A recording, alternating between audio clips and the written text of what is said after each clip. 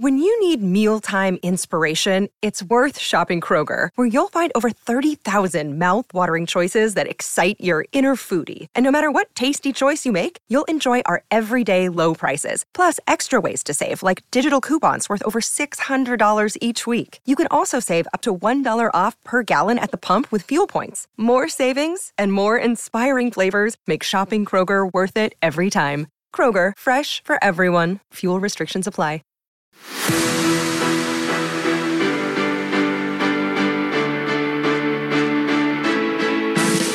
Hello there, Ashley Banfield here, and this is Rising Tide, the place where I bring some of the greatest mentor minds to you. If you care about your craft and you want to be better at what you do, I want to help you with that. You know, it's easy to assume that you need an Ivy League education to really make it big. But each month, I feature VIP mentors who are leaders in their industry, and they say, that's not true. They're going to prove to you that you don't have to have highbrow connections to create your own personal best. And they've agreed to share their tips, their secrets, and their career advice with you.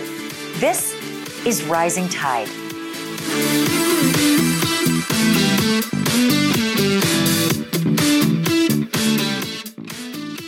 Hi, everybody. Welcome as we're continuing to let people into the waiting room. It's great to see all your smiling faces. Yay. I'm always glad when we're on Zooms to see people, because I think all too often we default to the name screen and you just kind of feel like you're in a meeting by yourself. So this is delightful to see everybody's shiny, happy faces. And thank you for joining. This is our third installment of Rising Tide, and I am thrilled to welcome the inimitable Lisa Ling. You don't even need an introduction, Lisa, but I'm going to give you one anyway in case some of the younger folks may have missed some of that other stuff that you were doing way back when you were traipsing around the most dangerous places in the world. Lisa, if you don't already know, is the executive producer and the host of This Is Life on CNN. It's one of the best shows out there, and not just because I used to work there. It's because I really do love it as a viewer. She's also EP of that show, and she also hosts the series Takeout for HBO Max. She was EP and host of Our America on OWN for 5 seasons. She was a field correspondent for the Oprah Winfrey Show. She was a contributor to ABC News Nightline. She's basically been in all the places it's hard to get a visa, like the Congo, India, Uganda, North Korea. Before that, she was the first female host of National Geographic Explorer. And she did something that Anderson Cooper did when he got his start. She was a correspondent for Channel 1 News, where at the ripe young age of 21, decided, I guess, along with her family, that it was okay to go to Afghanistan at that age and cover the war in Afghanistan. She, of course, went on to be the co-host of The View on ABC, where so many more people were treated to Lisa's journalism and her abilities. And then, for good measure, decided to just write, incredible books with all her spare time. She's the co-author of Mother, Sister, Daughter, Bride, Rituals of Womanhood, and also the book Somewhere Inside, One Sister's Captivity in North Korea, and The Other's Fight to Bring Her Home, a story I covered when I was at CNN. For good measure, it's not just journalism, and it's not just the field of journalism that recognizes Lisa. President Obama appointed Lisa to the Commission on White House Fellows in 2014. You could retire if you wanted to. You pretty much checked all the boxes, Lisa. Here's the big question. Do you feel accomplished, or do you feel there's so much more to do? That's a great question, because when you read my bio, it's like, oh my God, I forgot I did all those things, because I have been working in this business for so long. And I did get a pretty early start working for Channel 1 News. But honestly, Ashley, I feel like I'm just beginning in so many ways. I mean, I recognize that we work in an ageist business. And let's face it, there aren't a lot of women who are upwards of 50 who are regular fixtures of television. But in terms of how I feel and the things that I want to do, I don't necessarily want to be on TV forever. And I don't know if audience will want me to be on TV forever, but there are still so many things that I am interested in and that I want to do. And so many stories that need to be told, things that are happening now, things that have happened in the past, and things about what our future could look like that I would just be so honored to be able to have a part in trying to tell. You know, that I'm so glad you brought that up right off the bat, because it's like, it's sort of my my battle charge, the whole ageist women issue in television. I'm 54. I shout it from the rooftop for a reason, because I don't want anyone to ever think that you have to hide it. That said, I use every trick in the book, you know, lighting and makeup and you name it, appointments with whomever, because I am fearful of the real world that we live in, and the real world is your real paycheck. So you're spot on with that acknowledgement. Lisa, let me start with a question from Catherine Fossil. I hope I have it right, in Spartanburg, South Carolina. Catherine asks, after your work in Afghanistan or any of the traumatic events that you've covered, have you experienced any mental health challenges? And if so, how do you cope?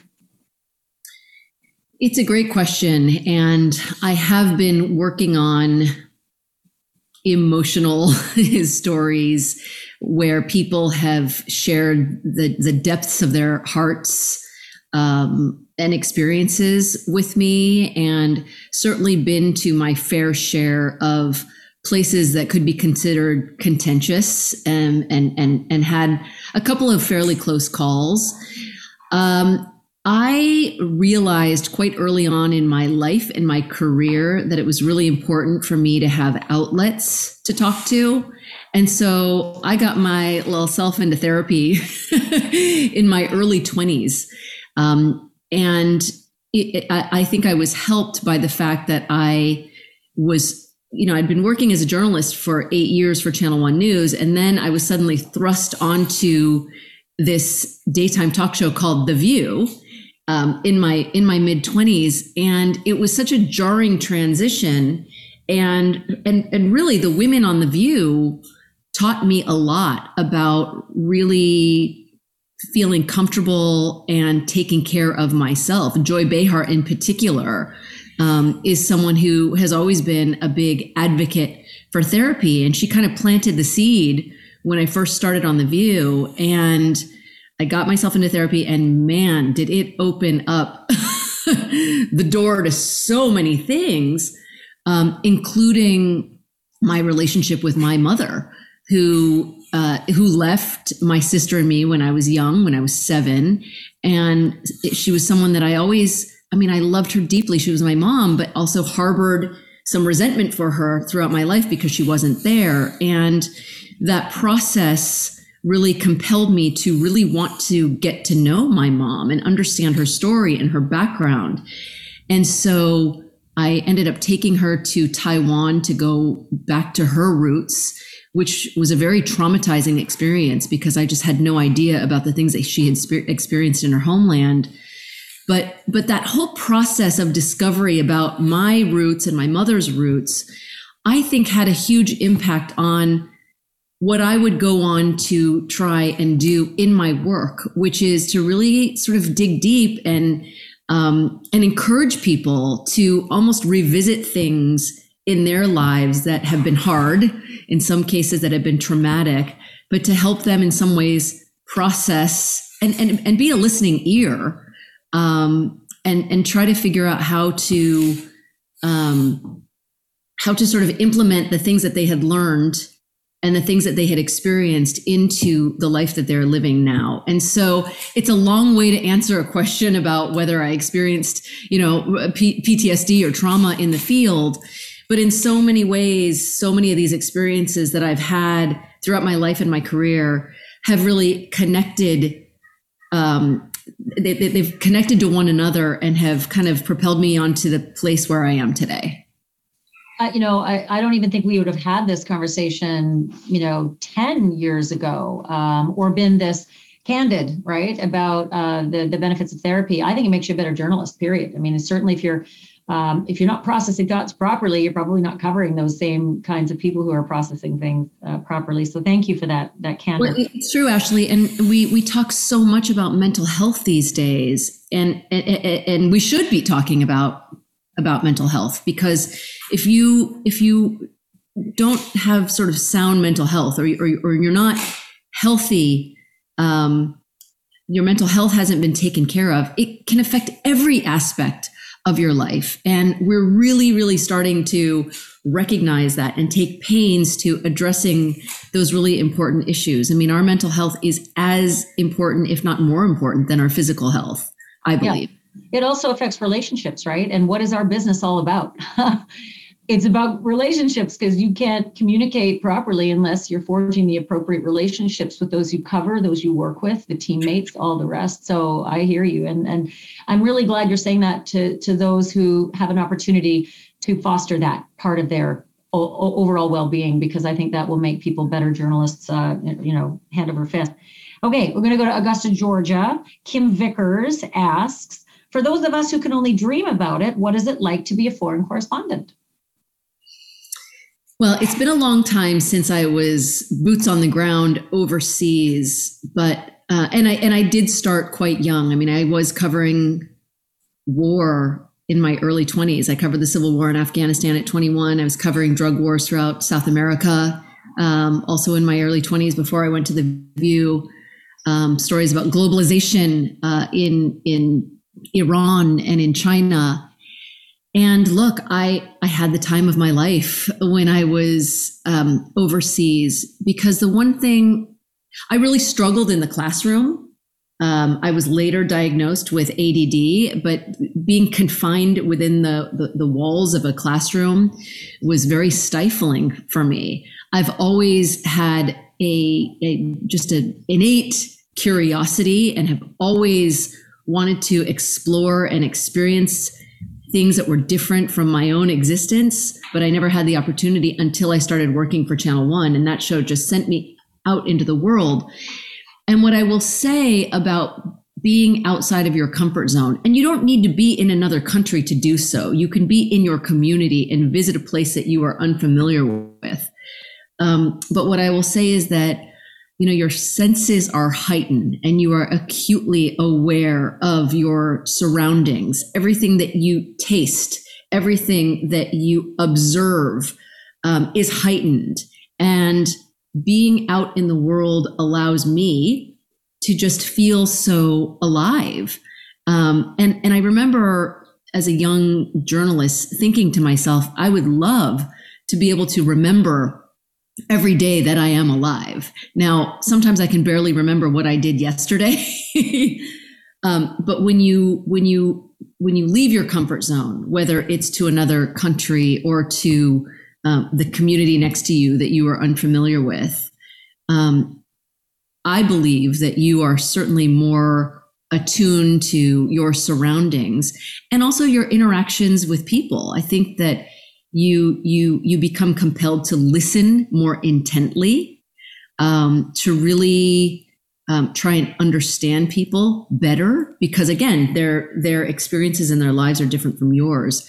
And so for me, being able to be that explorer and work with also teams who were accompanying me on the trips, it became just really intoxicating. And I think that travel, it became the best education conceivable for me. And I would never undermine the importance of a college education. I mean, it's something that I think is essential, but traveling for me, just expanded that education so profoundly. And it also allowed me to expand the dialogue.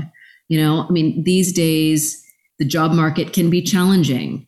But having that experience of being able to immerse yourself and interact with people outside of your comfort zone, I think will allow you to expand the dialogue beyond how people who never got that experience will be able to do.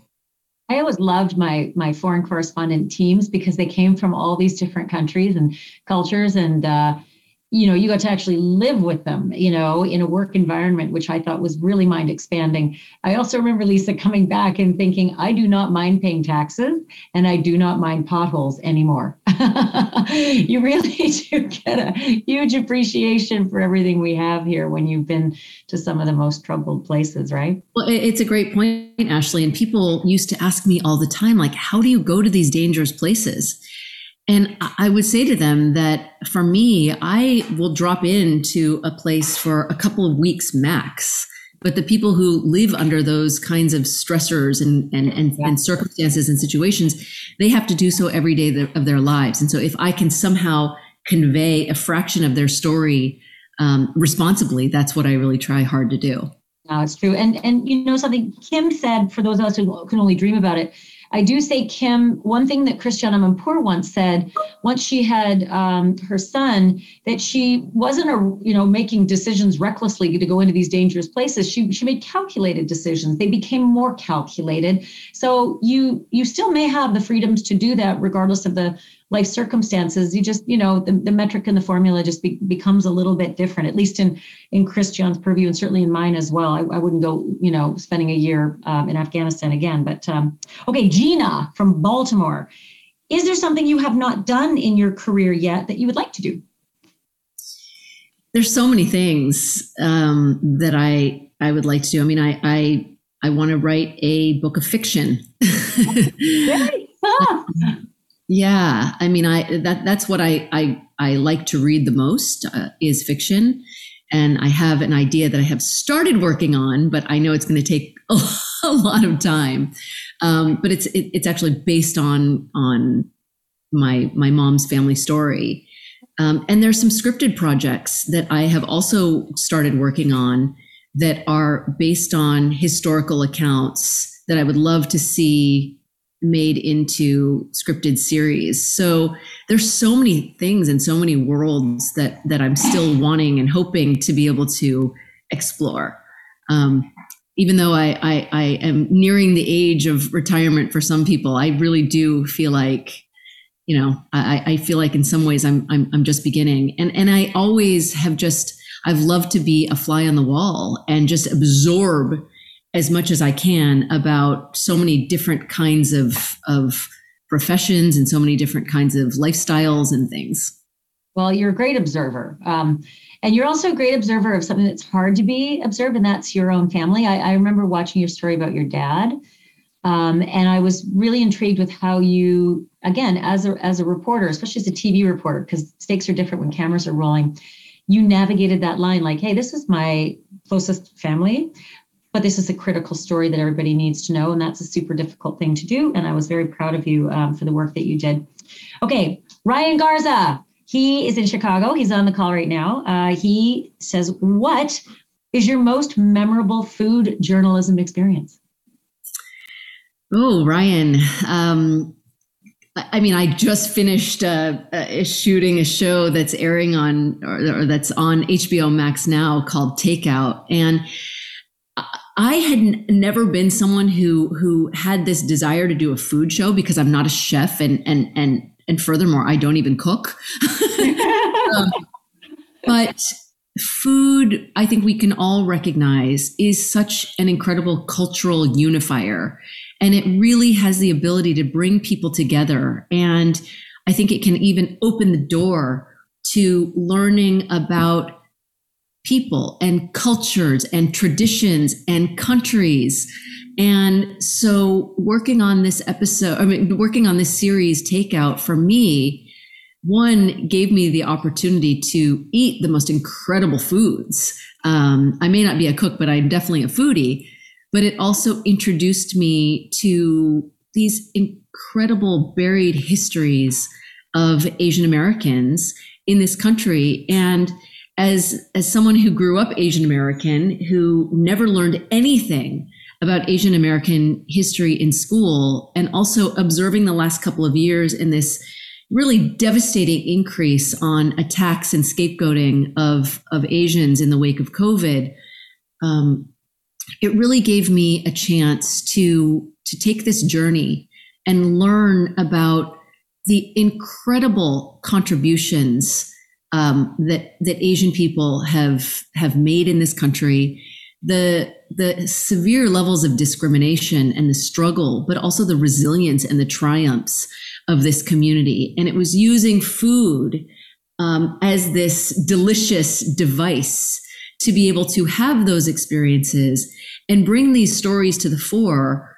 about a community whose voices really have been quite absent as far as education is concerned, but also when you think about popular culture and how Asian people have been portrayed in American pop culture. The Asian people have in so many ways played these peripheral roles and very rarely had leading roles in media at all.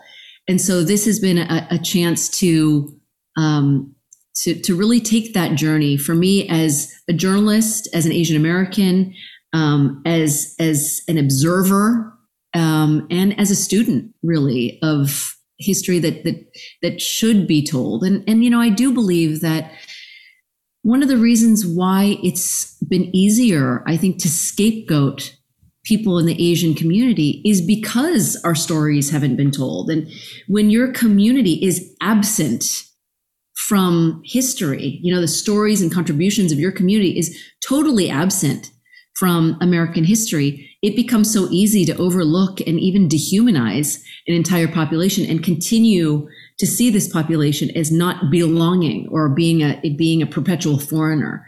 And so while the show Takeout has been so much fun and illuminating, it's taken on a kind of an urgent tone too, because I think it's really important and imperative for people to be acquainted with diverse histories that make up this tapestry that is called America. Did you get much of a chance when we were at CNN together with Anthony Bourdain to chat with Tony about his work and what he was sort of, I kind of think of him as a verb now, are you Bourdaining? Are you channeling your inner Bourdain when you're doing this new series?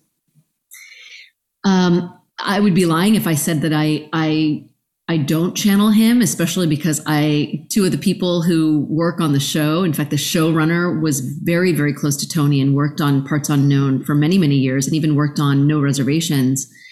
And Tony really did something extraordinary, which is that he brought the world together and allowed us into the homes and into the lives of people in different parts of the world and using this device of food. And he did it so brilliantly. And so while our show, I think, feels very different, there's definitely, an homage to him in so many of the episodes, particularly because I work so closely with people who worked right alongside him.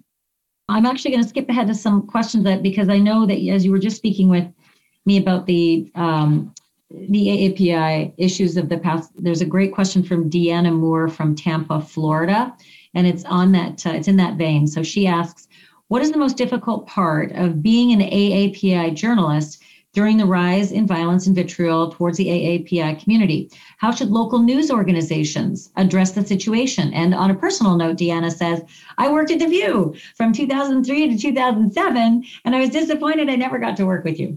Oh, yeah. I left, I think, in 2003, I think. Hi, Deanna. Thanks for the question. So it's been horrifying. It's been terrible. It's been terrifying to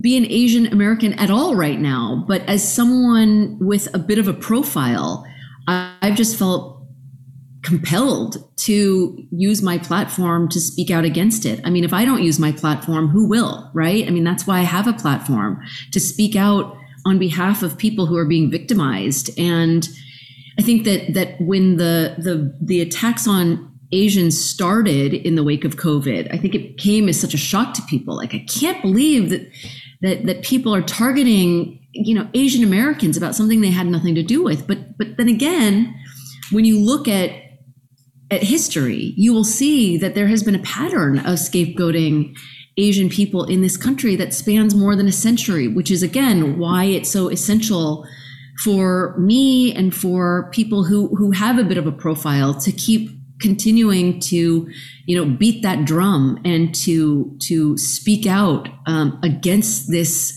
discrimination and also demand that our stories be told. Because I do think that, especially for young kids, when kids are young, this is when they develop empathy. And when they are aware of the things that communities have experienced, but also the incredible triumphs that communities have experienced, That's how kids build empathy and grow into empathetic adults. These are things that can be taught. And so having a multifaceted, multidimensional education for young people, I think is essential. And which is why it just like, it infuriates me to no end, this debate over what history should be taught in schools, because of the concern that it might make some kids feel bad. That's not that is not the intention. The intention is for kids to be aware of the things that people have experienced so that they don't repeat history themselves, so that they will speak up and stand up for marginalized people who might not have an opportunity to have their stories told.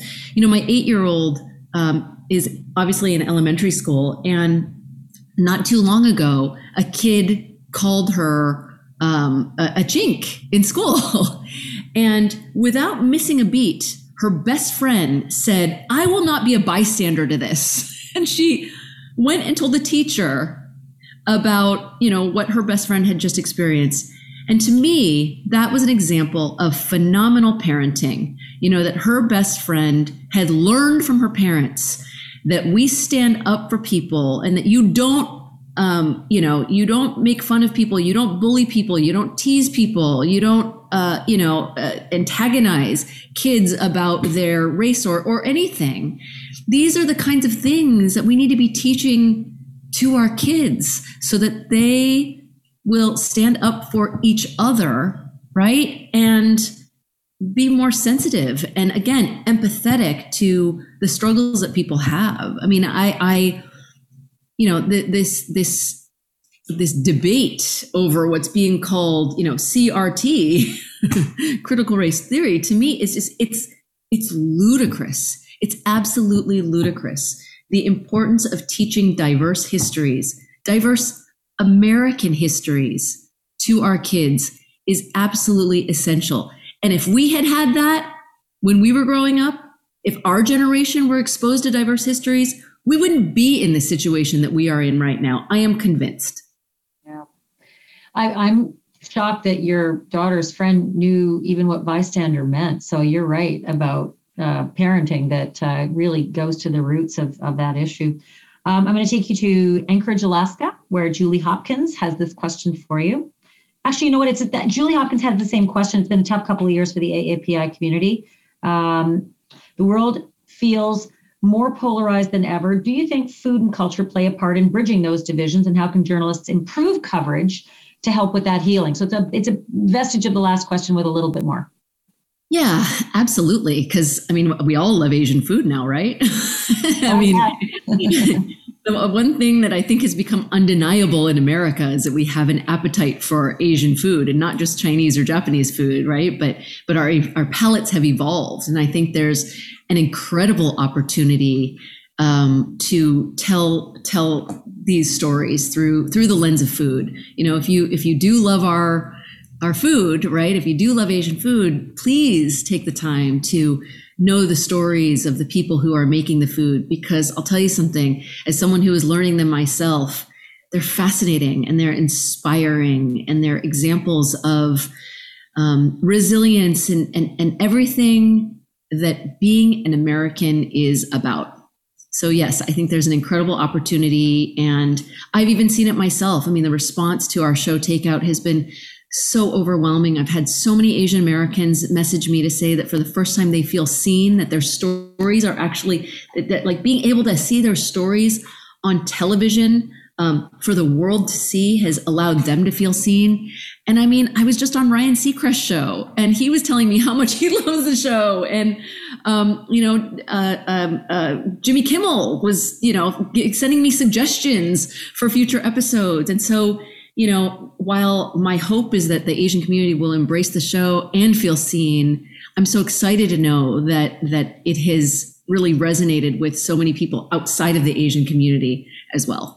My personal hope is that you can find out what happened to the Saigon Grill on the Upper West Side of New York. It went away and it was the most popular restaurant. It was seriously, this is not hyperbole. It truly was the most popular restaurant on the Upper West Side of New York. And then poof, they were gone and I miss it so much. Okay, Jackson Gosnell from Greenville, South Carolina, young journalist, and he's like a terrific kid. I've talked to him at length. He says, hi, Lisa. With your extensive background, I'm curious, how do you make sure you're not selling yourself short when pursuing other opportunities? And also, what's the best advice someone has ever given you? I love that question. Well, thank you, Jackson, for the great question. How do you know that you're not selling yourself short? I mean, I think that you have to be your authentic self and sell yourself accordingly. Know your abilities, feel confident in your abilities. If you are someone who works hard, then I don't think that would be selling yourself short. If you're someone who may not like to extend that effort, don't tell people that you work really hard and that you will work off hours and promise things that you might not be able to deliver on. I think it's so important that you be authentic about what your capabilities, what your abilities are, but also that you really, really want to learn and that you want to be that sponge and absorb as much as you can. I didn't grow up with a lot of money. And my parents were divorced, and I didn't really have those adult role models who were advocating for me in my home. I mean, I had some great teachers. So I knew that I wanted to pursue a career in television, broadcast journalism in particular, because Connie Chung did it, and I thought, if she could do it, maybe I could do it too. Like, she allowed me to know what could be possible for a girl who looked like me and who didn't look like a lot of the people in my community. But over the summer, when we had telephone books with yellow pages, I would go through the phone book and I found every TV outlet and PR firm in Sacramento. And in the summer, when I would spend my summers in Los Angeles with my mom, I did the same thing. And I called, every PR firm, every game show, every, women in film organizations. And I just said, I'm in high school, and could I come and spend a few hours here every week? My mom will drop me off and I'll get your coffee. I forgoed hanging out with friends or playing to just want to be somewhere where I can learn from people who were doing the things that I was interested in. And so being willing to just do anything and everything is something that is really, really important, because that's how you learn. My very first TV job, I was 16. I was chosen to host a teen magazine show, but it was produced by a local news affiliate in Sacramento, California. So I asked them if I could intern in the newsroom. So I would go before my high school classes. I would drive to the newsroom. I would run the teleprompters and sit with the writers at about 5 o'clock in the morning. And then I would go to my classes, and then I would go back there after school and hang out with the writers. And that's where I learned how a newsroom worked and how the news business worked. And so if you don't have access to people, if you don't know someone who knows someone, I was unabashed about just making cold calls to people, because you'll get a lot of doors slammed in your face and people saying, no, we don't have those kinds of opportunities available to you. But you might very well have someone who says, yes, you can certainly spend a couple of hours here. You might be getting my coffee, but if that's what you're willing to do, then come aboard. Yeah, I remember well hearing my mom, I think, said to me at some point, you are never too good for anything. And that stuck with me because, this business can be a lot of this, right? And if you always think you're on the top, you're not going to get back on that coaster. But to that point about doors slammed in your face, gosh, Lisa, when I was about 23, or 24. I remember the CBC in Vancouver. I would, every month or two, I would drop a line to the news director saying, could I just meet you in person? Can I just hand my tape off to you in person? And I finally received a letter from him saying, well, persistence, I remember it. Well, persistence is the hallmark of a good reporter. I must ask you to stop contacting me. And years later, Peter Mansbridge, who is like the Peter Jennings, of Canada, he took it to the board of the CBC saying, and she's in the US now, so we lost one. That was the dumbest thing you could have ever done to somebody who was so willing, to do any job, to just send her away forever, That's right. That letter. And that's what I'm saying. Like, you will get doors slammed in your face and you have to have a thick skin about it, but you just have to be persistent. And there will likely be someone who could use the help getting their coffee or possibly, eventually writing press releases, or even, doing more. So it's 3:35 and I've already kept you 5 minutes later than I had promised. I had so many more questions though, but oh my goodness. Sorry, a lot. No, you're so good. I mean, every piece of this is just so incredibly valuable. There are a lot of people who on this call are our age, and then a lot who are Jackson's age, really young. And I just wish I had opportunities like this to listen to people like you. I could have skipped a lot of hiccups and hurdles. It would have been really nice to know some of these gems of wisdom. So Lisa, I wish you such remarkable success with the new show and with all the book. The fictional book that you're going to write. Okay, one day. Not what I expected to hear, but I love that you're just branching out so far and vast. And I thank you so much for, again, your magnanimous, advice for everybody today and being so candid. Well, Ashley, thank you for taking time out of your schedule to provide this for people. I hope that I provided a few nuggets for people, but I really appreciate that everyone took the time out of their busy schedules to hang out with us today. I so appreciate it, and I wish you all much success and good health, and have a great day.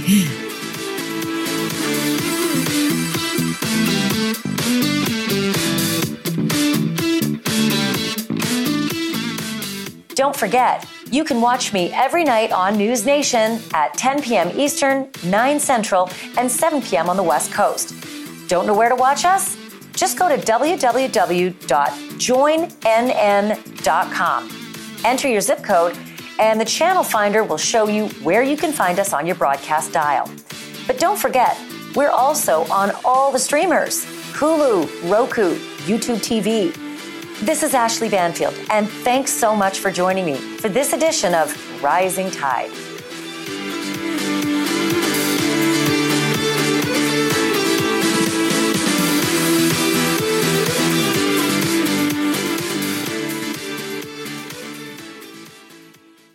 This is the story of the one. As head of maintenance at a concert hall, he knows the show must always go on. That's why he works behind the scenes, ensuring every light is working, the HVAC is humming, and his facility shines. With Grainger's supplies and solutions for every challenge he faces, plus 24/7 customer support, his venue never misses a beat.